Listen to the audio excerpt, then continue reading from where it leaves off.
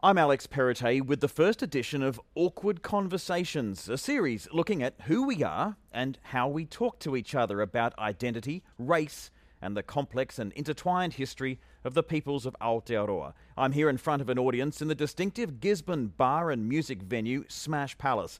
Why Gisborne? It's the centre of the Tuia 250 Kituranga commemoration of the first contact between Europeans in the shape of James Cook and Māori. 250 years after that face-to-face meeting, I'm here face-to-face with a live audience and two special guests to discuss issues we often shy away from. So let me introduce our guests for this panel. We're welcoming Dr. Wayne Nutter and we're welcoming Mei Chen. Wayne is Te Aitanga Hauiti and Ngāti Porou and also Ngāti Ira. He's done a PhD and focusing on traditional chants as a way of exploring and understanding Māori philosophy and behaviour. He's an academic, but he's also in management and governance roles in Tairāwhiti and also Tolaga Bay, where he's from. But his experience is broader than that. He's worked in health as well, and a real favourite of mine, traditional navigation, which is just something we're going to see a lot more of this year. And I've also dived into a bit of reporting on that at RNZ. The Wakahaurua, the kaupapa, and he sailed from Aotearoa to Rapa Nui, to Easter Island, and so very grateful that he's here on the couch to give us his points of view, his expertise, and Mei Chen. And of course, if we go through the extensive CV, we'll be here. That'll fill for the full hour, won't it, Mei? So we'll just say public law expert, managing partner Chen Palmer, adjunct professor, University of Auckland Law School, government policy, Treaty of Waitangi issues and human rights, which we're going to look at tonight. She's on the board of the Bank of New Zealand and sits on the Securities Commission. She's also an author in diversity and super diversity, which we're going to look into tonight as well. Born in Taiwan, emigrated to New Zealand in 1970. Can you put your hands together for Dr. Wayne Nutter and Mei Chen?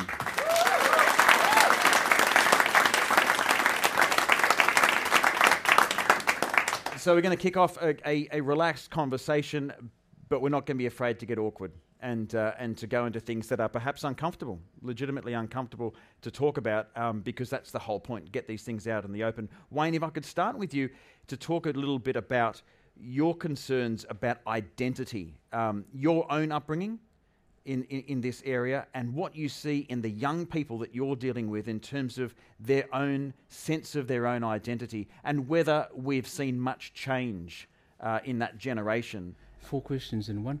I'll start at the end. I'll start at the last one. I went to a birthday at Muriwai Marae on Saturday night, and I always feel really, really thrilled that there are cohorts of young Māori women absolutely confident in who they are, raised by their village or villages, and have the world at their feet. And that's not an isolated case. So there are cohorts of our kids who, by design more than anything else, are growing up as Māori, in te reo Māori, very much Māori, and that's a real pointer to what our future can look like and will look like. So that sits there now and in the future. If I think about, you don't notice those sorts of things if you're a child. It is what it is, and those are the conditions you grow up in. And so if I think about growing up in a little place called Otanga, you grow up in a place that you don't notice anything about race until you encounter it. You're the majority, but interesting enough, your parents defer to Pākehā in different areas, whether it's a manager of a farm or the shopkeeper or the post master or whatever it was, and you notice those things and they're normal. And only on reflection you think, why did that happen? How did that happen? Why did we let it happen? Does it still happen? If it does, what do we do about it? There's a great opening. Mei, you in a sense grew up here, but one of only 2 Taiwanese families in the South Island. Well, I was fascinated by what Wayne was saying, because you see, we're used to thinking of tangata whenua as a minority, but actually in Tairāwhiti, they're a majority. And you see, we need to change our view of who New Zealand and New Zealanders are. Because when we think about New Zealand, most people think about European New Zealanders, and they think about the fact that we're very homogeneous. And there's no doubt that when my family immigrated to this country, we were very much in a minority. In fact, it was so sad that my mother said to me that I'd have to marry the boy that came in the second Taiwanese family in the South Island because there was nobody else. Of course, that's profoundly changed now. And part of the reason I shifted from Wellington to Auckland was really to understand how the country had transformed. I always say that I went to Auckland to come out as a Chinese person because of course, in Wellington, I think that visibility, you're just one of us, you're not really Chinese. Well, yes, actually I am. And when we look now at a population where 1 in 3 in Auckland are Asian, when we are talking about Auckland as the 4th most super diverse city in the world, super diversity meaning not born here, all these people not born in this country, we need to have this conversation. I don't understand why it needs to be awkward. Relationships are only healthy if you talk to each other. And that includes the good stuff and the hard stuff. And unless we give visibility to the issues that invariably arise, how that impacts on our identity as a nation, how that impacts on the values that makes us New Zealanders, that we're proud of, and that we want to retain in this country, then we're going to have trouble. It was hard before for Maori. It's got no easier for all of us actually now, because we are less like each other than we were before, and that trend will continue as we get more and more people coming in. And also, we are sorting this out a bit in the bedrooms of the nation. By 2038, Stats New Zealand tells us that 51% of people in this country will identify as Asian, then Maori, Pacifica, but 65% will still identify as European New Zealander. That's my son. He's got Scottish grandparents on the one hand and Taiwanese grandparents on the other. Identity is going to become more complex. Get used to it. And get better at dealing with people who are not like you. You say we get along. Is it enough, though, to get along? And you also say, why does it need to be awkward? That's the country we're living in, Aotearoa. We don't necessarily like to face difficult things and talk about them face to face, which is what we're doing here tonight. Wayne, do you find that Pākehā don't want to face up to some of the issues of the past because simply, we get along fine, don't we? We're getting along well. In fact, we're doing a lot better than a lot of other countries, especially that one across the ditch. I've got friends who are Māori. I've got friends. Yeah. I've got friends who are Māori. Hey, classic. But what May mentioned about growing diversity, we've got to be mindful of how does that sit in a country that has the Treaty of Waitangi, which places particular significance on the relationship between Crown and Māori. How do Māori view that? Do we feel threatened? Some may, but we've got to ensure that that relationship with the Crown is solid, which means we do not become a republic or, we lose some leverage. We have nowhere else to go. This is our country, so we've got to accept that there's growing diversity. We're going to be more of a minority. What is our place? And that's really important, because under Te Tiriti you've got Māori and you've got the Crown. So where is the place of Tauiwi in all of this? And what respect do they have for Te Tiriti o Waitangi? They come to this country, if they are not informed and educated about the Treaty of Waitangi, they say, well, how come they get all the privilege? And then we end up with divide and rule. So for one discriminated peoples to be divided with another discriminated people and to be fighting them as well as everybody else is really just not the way we want to do this. New Zealand needs to be a successful, super diverse nation. We need to be a successful multicultural society, but on a bicultural base. And that's why it's so important that the tauiwi that come understand that they are part of the Crown, that there is a place for them in the treaty, and they need to understand what Te Tiriti is. They need to understand that the basis on which they came to this country is not the same basis as the Indigenous peoples. Mate, this is their country. So because of indigeneity and because of Te Tiriti, they have unique rights. When we came to this country, we just wanted a better life. We wanted a fair shot. My dad came here because he's a fantastic Olympics gymnastics coach. You wanted him to train your gymnastics team. I didn't want special treatment. I just didn't want to be discriminated against.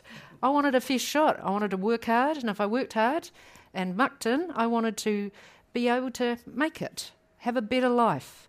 So I think that there is a place for Tauiwi. They just need to know more about the constitutional context in which they arrive. And unless we sort that out, as the numbers change, it is going to result in friction between tangata whenua and the people that come. If the people that come don't understand the place of tangata whenua, but also it's important. There is not a lose-lose here, there's a win-win. I mean, you know, there's a lot of Taniwha Dragon stuff going on now. There is Māori produce, Asian pipelines, better, higher value for produce. There are very productive relationships between these different groups of people. And also, tell me, if you have Pākehā culture on the one side, and it is mainly individualistic and low power distant, who's on the other side? Well, on the other side is Māori and Asians and Pacifica, actually. We are collectivist cultures. We venerate our ancestors. We are whānau-based. It's all about the family. We have so much in common. We have more in common than we have apart. You're listening to RNZ, and the first of a series of awkward conversations mounted in association with the Te Hā Trust as part of the Tuia 250 Ki Turanga event, marking the 250th anniversary of the first contact between Europeans and Māori. Here at Smash Palace in Gisborne with me, Alex Perrottet, our cultural expert Dr. Wayne Nutter, and legal expert Mei Chen. You talk about people coming here trying to understand Te Tiriti o Waitangi. Do the people of the nation understand it enough? Do the Pākehā learn enough about it? Because shouldn't they first have a good grip on it to be able to teach those who come? I came here myself from another country. I go to university to do postgrad, and I learned a lot about these things. And sometimes I feel that I'm leapfrogging some Pākehā because there's a whole lot of Pākehā that have not had that experience. Why not? There are some embedded attitudes. So that attitude is, well, we had a treaty, a whole lot of things happened before and certainly after that treaty, which resulted in loss for Māori, but gain for someone else. So those gains were significant, not easily given up. We've had a whole regime of Treaty of Waitangi hearings and claims hearings and settlements, and still going. But if you were to work out the quantum that was lost and compared to the quantum that has been returned, so to speak, then, you know, it's laughable. However, people want to move forward. I've always maintained that if you wanted to go down the treaty track, claim, research, hearing, all those sort of things, you dedicate your life literally. And a lot of our people have dedicated their lives to that, literally their lives. So they die in the process. So if you go back to the 70s, 80s, and you think about our situation then and what we're like now, there's been major change. That does not mean, though, that there is not that embedded attitude still there, and you still have to deal with it. The facts have changed. And as Heraclitus says, you can't stand in the same river twice. And the wonderful thing now is that we have a Māori economy, and it's worth over $1 billion. So even if they don't want to know about Te Tiriti, the reality is that you can't actually get through life in New Zealand without acknowledging aspects of it. If you want to do anything with water, try ignoring Māori. Won't get very far, will you? There was a time when people weren't interested in dealing with Māori, but now the organisations I sit on say, well, they're important. You know, there's an Māori economy. There are businesses there. We could service them. They've got funds. They might want to bank with us.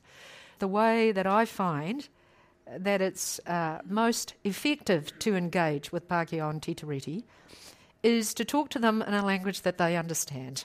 And unfortunately, often that is self-interest. So this is about customers. This is about workers. And it's the same with the super diverse population. They're not really interested in all of that. But they are interested about losing market share. So if you say, well, what's the ethnicity of your customer base? and they say, well, it's predominantly European, you then show them a graph which shows that all the growth is actually in the ethnic segment.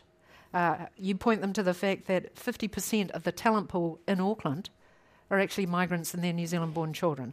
So you ignore that segment at your peril, particularly when we've got the lowest unemployment that we've had forever. You think about customers and who you're servicing. But if they're 1 in 3 in Auckland, it's pretty difficult for you not to get some cultural capability and Asia capability. So all I'm saying is that you can cut your noses off to spite your face, but actually this is who we are. And Māori are a significant part of the population. And let's get to the stage where we're sophisticated enough not to talk about them as Māori. They're iwi, they're hapu, and not to talk about them as Asians. Actually, there's 4.4 billion of them, and they live in 52 countries. Which ones were you meaning? You still feel that? You still experience that, dealing with customers, dealing with clients? Are you that woman that cooks? No, that's Nadia Lim, and she's Malaysian. Oh, are you Melissa Lee? No, she's a member of parliament and she's Korean. Are you Pansy Wong? Well, actually, no. Pansy was born in mainland China. Do I experience this every day? Hello, is this your first time in New Zealand? Where are you from? Remuera. Where are you really from? So, you can't tell us apart. That's all right. For now. But, it would be good. Asia New Zealand Foundation did that study and found that in terms of Asia capability in New Zealand, it's 2 out of 5. For a country with such a significant Asian population and with such a significant trading relationship with Asian countries, is that all right? Probably not. It's probably not going to allow us to maximise our full economic, cultural, social, environmental capital. The irony of that is that prior to, say, middle of the 19th century, Māori economy was really, really strong. And then we had this period of time from the 1860s on through the 1880s and subsequent to that, where numerous rebellions were squashed, confiscations, all those sorts of things took place. And there was a real pushback from a settler economy to a burgeoning economy that was developing. Now, May's right. Things have changed in terms of Māori economy, where it's actually around about, my last figure was around 40 bill. Now, it might have gone beyond that. I could be sarcastic about it and say there's these big settlements coming out, so therefore the banks target you, the accountants target you, all the professions target you, the businesses want to do business with you. And that's good. But it's about who's in charge. And the important thing is that Māori do make the point, and those Māori economies do make the point, we are here, and we're here for a long, long time. We talked about Auckland and the rate of change. Wayne, are you worried because that the rate is so fast that the newcomers don't pick up the Māori stories, the story of this nation will be lost? Interesting enough, what I do find is that the newcomers are more keen to engage with the Indigenous story. Every time people gain their citizenship, for instance, here in Gisborne, I take note of that. And I sort of ask myself now, where have these people come from? What have they been through to get to this point? But I do know that there are growing numbers of people who come in new into the country who want to engage, and some see it as an obligation to engage with the Indigenous story, whether it's a treaty or whether it's cultural, Māori cultural things, including the language, actually. May, do you see pockets of migrants coming into New Zealand at a rate where you think, gosh, I hope they do take on more of the culture of Aotearoa rather than maintain their own culture too much in pockets around the country? So what I do know is that all countries allow people in, not as a right, but as a privilege. And that New Zealand is no different from any other country. We should let people in who are good for this country and who will be committed to this country and who are not here to take and then go, but who want to build this country. My family came to this country and we are committed to this country. I have 3 other sisters. We grew up here. Most of the children are here. There are now 9 mokopuna running around, procreating and doing various things. So we are committed, and I want to make sure that other people who come here are similarly committed. And so I think it's important for us to think about who we want here. Obviously, we have international obligations regarding refugees. The quota's gone up. It's still not that high, but it's good that we recognise our international obligations as an international citizen. I do think we need to be thoughtful about who would flourish here. When we came to this country, my father was sought after. They wanted him here, but we didn't speak English, and that wasn't a good thing. It would have been good had we been required to speak English. I think coming to this country and not being able to speak English was very hard. I think it was very hard not being able to understand what food you were buying and various things. I do think that English language is important. In the 2013 census, it tells us that 90,000 New Zealanders didn't speak any English. And I think that is very hard. I don't see how you can assimilate into a society or participate in it. And I think that's important. We've seen the problems when there isn't good social capital, when people aren't well integrated, when you get people who are marginalised. And we also very much, Alex, we want people to feel that they've come to a country where they can maximise their full potential. If you get people who feel that they're just not going to be given a fair shake and they're going to be discriminated against, they're not going to be very happy members of your society. But there are pockets where you can, and I'm talking about very small localised places where you can get away with not speaking English. It might just be one particular street that someone might be servicing a dairy that's servicing a big block of student apartments where they're looking Alex, after migrants. We're in one of those countries that is monocultural, monolingual, as Sam Karitu would call it, monoglots. And that comes through in a particular type of behaviour. I take the point May's made about people coming in here need to be able to communicate in English. Now, ironically, that goes against what I would want people to do. I would want people to be strong in their culture, strong in their language. English you can use for a particular purpose. Now, if English is the language of the economy, good and well.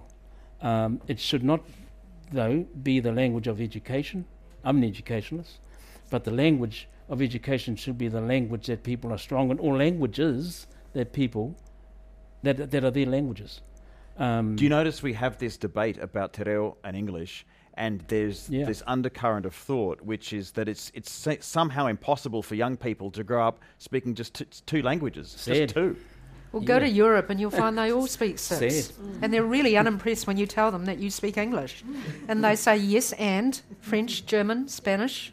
I've just come back from Europe and we went around 5 countries and I spoke at various conferences and we did various things. But I just realise that we are still a long way from everywhere else.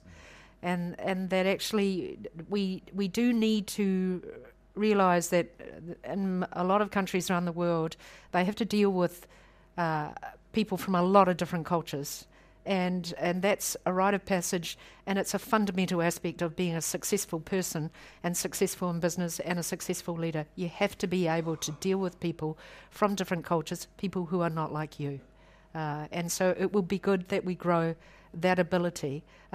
In our Bill of Rights in New Zealand, in our Bill of Rights Act 1990, is enshrined under Section 20, the right of minorities to do what Wayne is saying, that they can practice their religion, their language and their culture. And I think that is really important because it's a part of who they are. But it is also important that they are able to be a part of this society and community. I think it is really hard when you don't speak English. I know that it's hard for me, and I speak English. If people are rude to me, I can at least express myself in English as to how I feel about that. I think it would be very hard if you were not able to speak English well, because it would affect your confidence, I think. And there's no doubt that in many jobs, the ability to be able to speak and write in English is important. Having said that, now that we are such a super diverse society, it is also important to recognise that the ability to speak Te Reo Māori and the languages of many of the growing ethnic minorities is also very relevant if you're wanting to service those customers, or if you're in government and your job is to ensure that you are protecting and providing services to all New Zealanders. If you're a public servant, it matters that you have people in the staff that reflect New Zealanders and that can understand the perspectives and the issues of all New Zealanders. Otherwise, government and the public service end up protecting and servicing a smaller and smaller number of New Zealanders over time. Seeing yourself in the services, exactly that. So as a Māori, I would want to see myself in the services that are being provided. As a Māori child, in particular, I would want to see myself in what's been taught or learnt, and the people who are delivering. And that's just the Māori part of it, let alone the more diverse. What's changed since you were a child in terms of where have we really improved, and where are there big gaps still? There's massive gaps in terms of the diversity of, say, teachers. It's still very much a white system.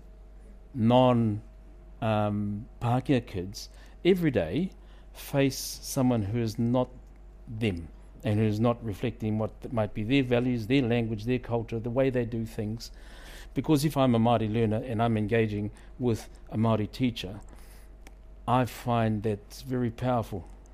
And as a child at Mangatuna School, just north of Tolaga, we had a teacher.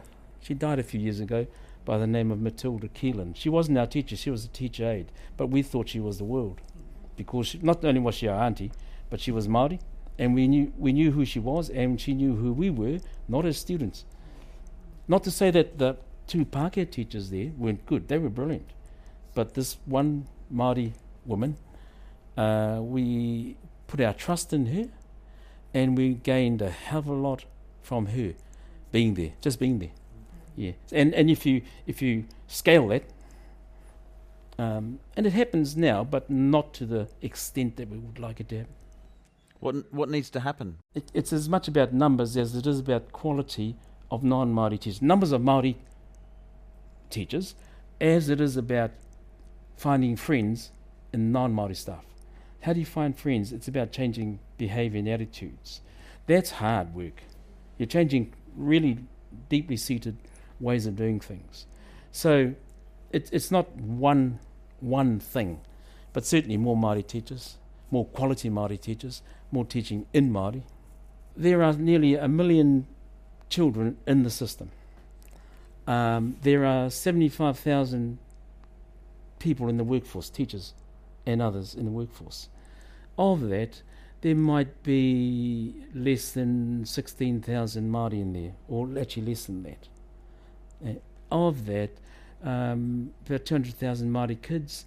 Of that, 19,000 are taught in Māori. The vast majority are in a system that, in the main, they face non-Māori people every day.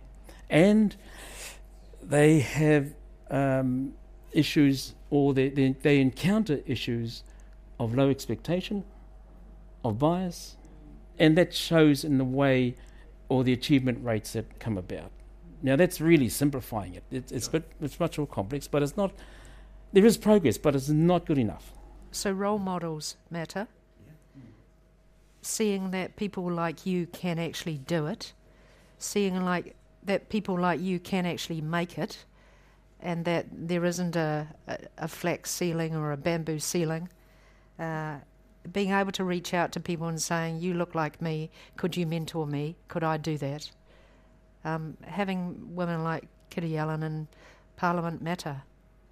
She raises the expectations of all young Maori woman that this is something they could do. It's not that you can't get mentored by other people, it's just that the advice they give you may not be accurate for a person that looks like you, because there will be unique issues that arise for a person like you. The advice will probably not factor in the discrimination that you may encounter along the way, which means that you have to do things in a slightly different way. So I don't think you should ever underestimate how important it is that people can see themselves reflected in the society that they live in. And for a long time, we hardly saw any Maori faces. We saw hardly any Pacifica faces. We're now seeing some Maori faces and Pacifica faces, but actually the Asians are still invisible. And so many people said to me after the mosque attacks, gosh, who knew we had a Muslim community in Christchurch? Yeah. Well, if you discriminate against a people, they disappear. They become invisible, so you can't hurt them. We need to make these people visible. They are here. This edition of Awkward Conversations features two speakers well qualified to discuss how we define ourselves and think of others, Dr. Wayne Nutter and Mei Chen.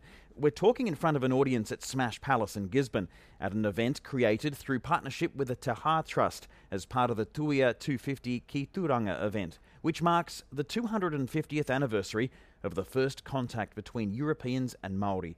I'm Alex Perrottet in the chair for this RNZ recording. Turning the conversation now to Tuia 250 this year, we're looking into how we're commemorating and celebrating things. Is it just too simple to be looking at it in terms of Māori and Pākehā? Have we got to think, okay, who are these communities in our country and what role do they or can they play in these commemorations? I think commemorations are really important. They give visibility to celebrations. But actually, I think that the day-to-day is much harder. Right. The marriage ceremony is the easy bit, and then it's the ever after that is the hard bit. And what most of these people will say to you is, we think it's fantastic that the community came out and said this was terrible and despicable what happened in Christchurch. But, you know, frankly, if I could go to work every day and not get spat at and screamed at and pushed and abused, that would be really fantastic. So I think the real acid test for this country is whether these people, they're not talking about special treatment. They would just like to be treated with respect and dignity. You know, the United Nations Declaration on Human Rights is always so fantastic because it talks about the fact that we're all owed equal respect and we should all be treated with dignity. We're back to Martin Luther. And Martin Luther King said, I don't want to be judged on the colour of my skin. I just want to, or my religion, or what I'm wearing. I just want to be judged on the content of my character. So I think that's the real acid test for the country. I think it's great that we're going to have this celebration. But it's the day-to-day stuff that really gets you down, actually. It's the stuff where you think, oh, we're such a great country and we're over it. And then you just head out the door and somebody yells at you or pushes you. You've never met them. They don't know who you are. But it is the unfairness, the inherent unfairness, that someone would judge you on the basis of a visible characteristic that is actually irrelevant to anything of merit. And the fact that they're not actually able to see that for many people who are of different ethnicities, they understand the importance of making a contribution to this society. People often ask me why, I do all of this work in Super Diversity. Well, because I can, and I think it's a contribution I can make to this country. And as somebody that came to this country and adopted this country as my own, I want to make it better. I'm motivated to do that. I think there are so many migrants who come to this country who are motivated to make this country better. And it's disappointing for them if they are not judged on the content of their character, but they are judged solely by the colour of their skin. Just going back to the Christchurch, it'd be interesting to see what happens on March 15th in 2020. It'd be interesting to see what happens in January, February, after 2 years, 250 is done and dusted, so to speak. And what happens in the day-to-day stuff? Do attitudes change? Does behaviour change? Legacy around storytelling in particular will help raise their level of engagement with wider society through their own stories. And that kids in particular can see themselves in the story. Hine Matioro or Horauta and the Kumare out here in Manituke, that sort of thing, and feel proud about that. And it sounds really ethereal, but it does result in a certain level of success that I hope will bring those negative stats down big time. It's a damning indictment on our own society that we have that in place, and it's entrenched, it's intergenerational. Not good at all. And it won't be fixed by a commemoration. Fixed by a commemoration. It'll be fixed by a generation. Hopefully this generation and the next generation, certainly. But once again, it's about visibility. These are stories that haven't been told. We've had a particular cultural perspective on history. This is untold history from a Māori perspective. Yeah. I didn't know about it. We need to know about it. And if we can't tell that history here, where else would we tell it? The people are from here. So I think it's critical. Time now for audience questions in this edition of Awkward Conversations. Ming Foon, Miro Gisborne. So I find some of my harshest critics are our own people, within our own families, within our own communities. What is your experiences? Same. Interesting, that one, Ming. I mean, our late brother Paratene used to always say, you think you're achieving something, you're just about to the line and your own tackle you from behind. That was one of his favourite sayings. And our own are our worst critics, but they'll always be there for you in tough times. Is that human nature? Or is that a result of a people who are going through desperate times? I'm not sure. I've never studied that. But it certainly is all around us. And we encounter it every day amongst our own. You might praise somebody and someone will be quite critical of them. And sometimes I think to myself, I'm trying to be positive here. We're just trying to uplift something and someone's knocked them down. Is that right? Is that good?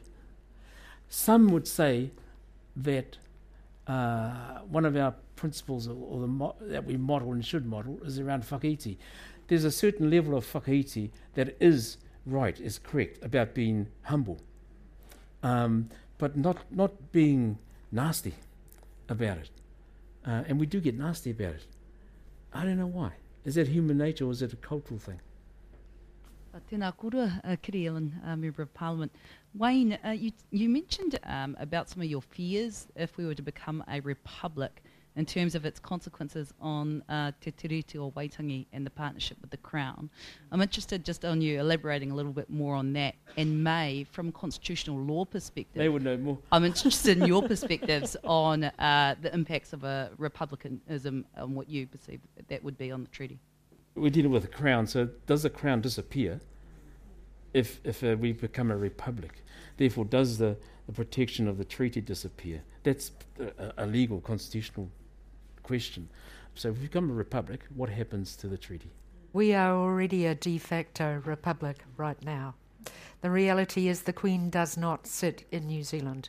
Her representative does. And so we are really effectively a republic, but we don't have a president as such.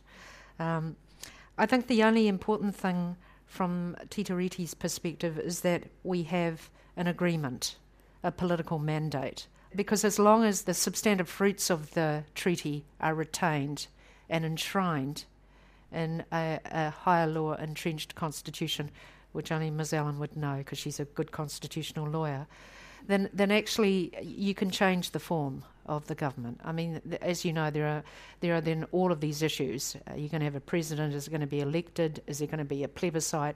How are you going to do all of these things? What powers is the president going to have?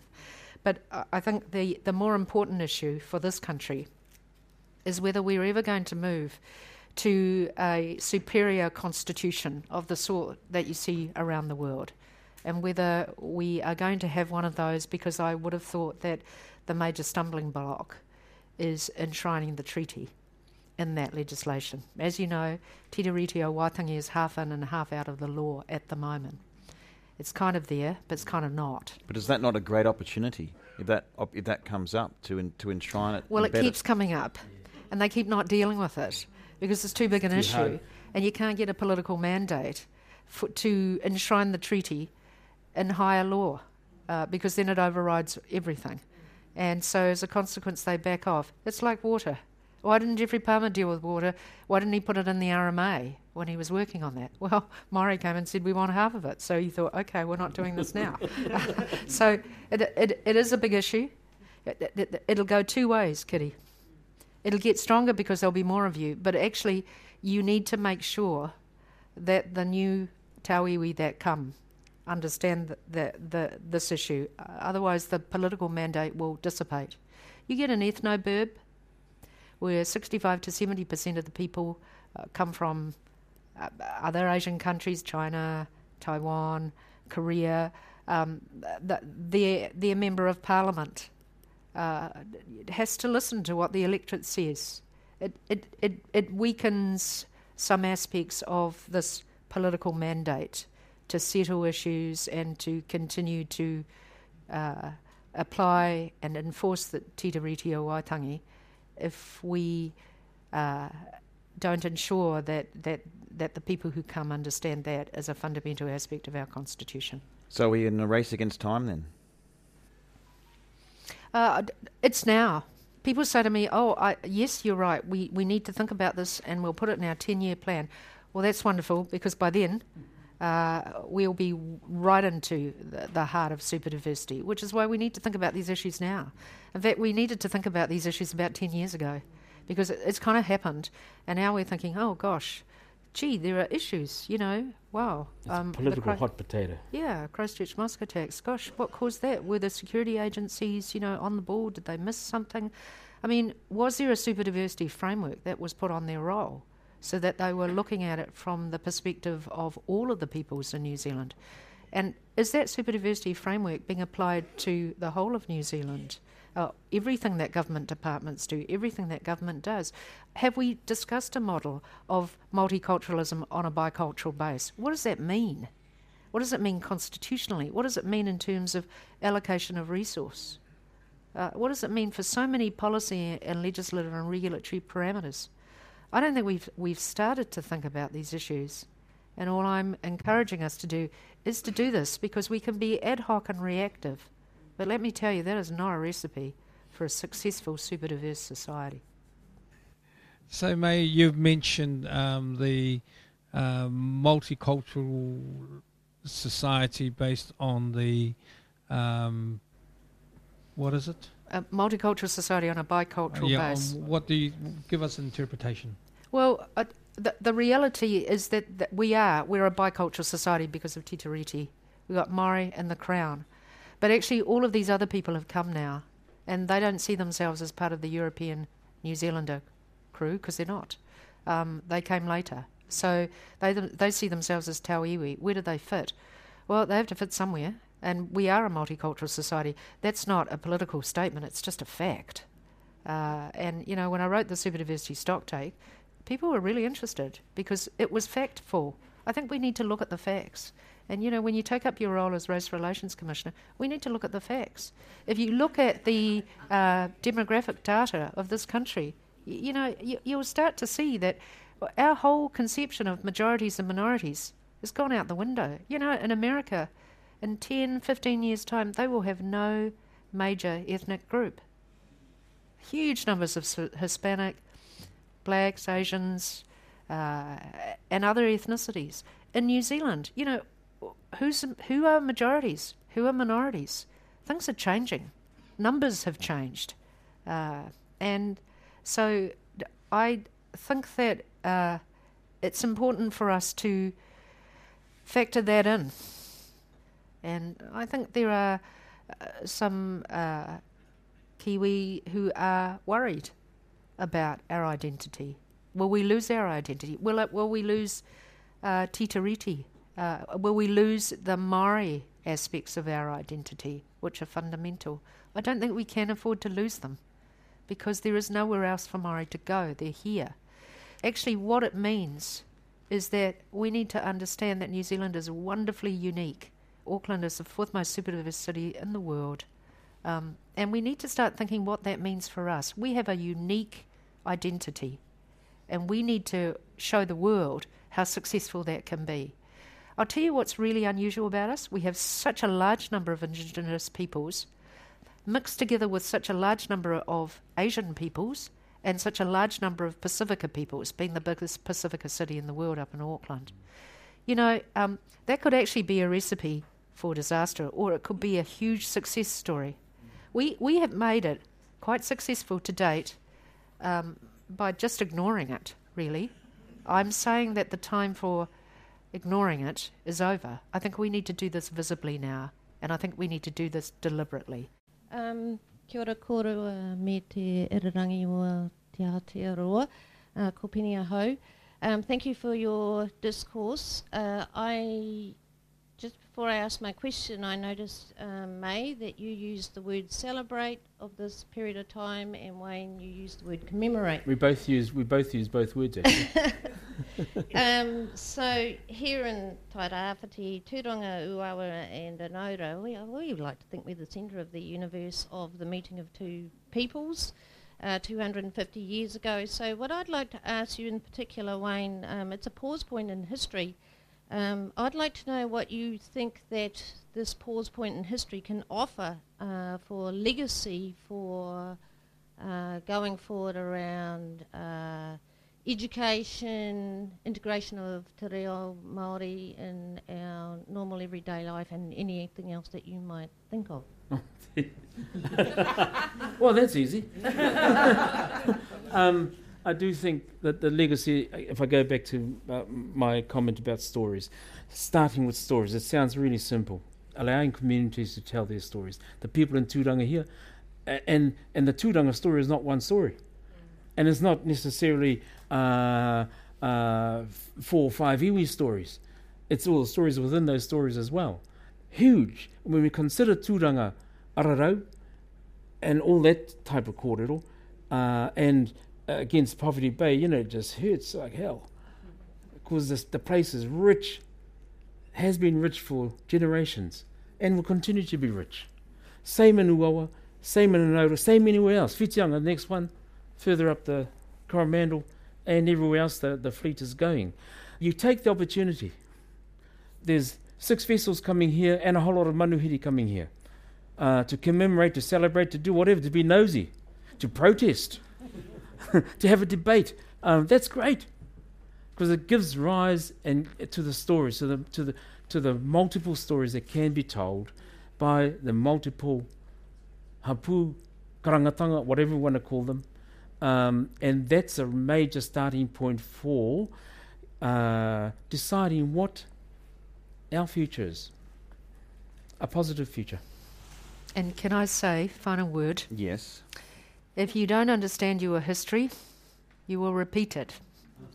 And the history that we've been taught is not complete. It's incomplete. So we are now, for the first time, fully understanding our history. And I think as a consequence of that, we will be more successful going forward as to what not to do. My understanding is that when one of Cook's men saw a Māori, he just shot him. Well, it's not a good thing to do. So we have to have accurate history because, of course, history, as you know, depends on the teller. Yeah, come a long way, but there's a great opportunity. Anyway, I think we need to bring this session to a close. I hope it's been awkward enough. But anyway, we've had awkward conversations. You've been a part of it. Thank you very much. But I want you to put your hands together for Dr. Wayne Ngata and May Chen. In the chair, I'm Alex Perrottet for RNZ.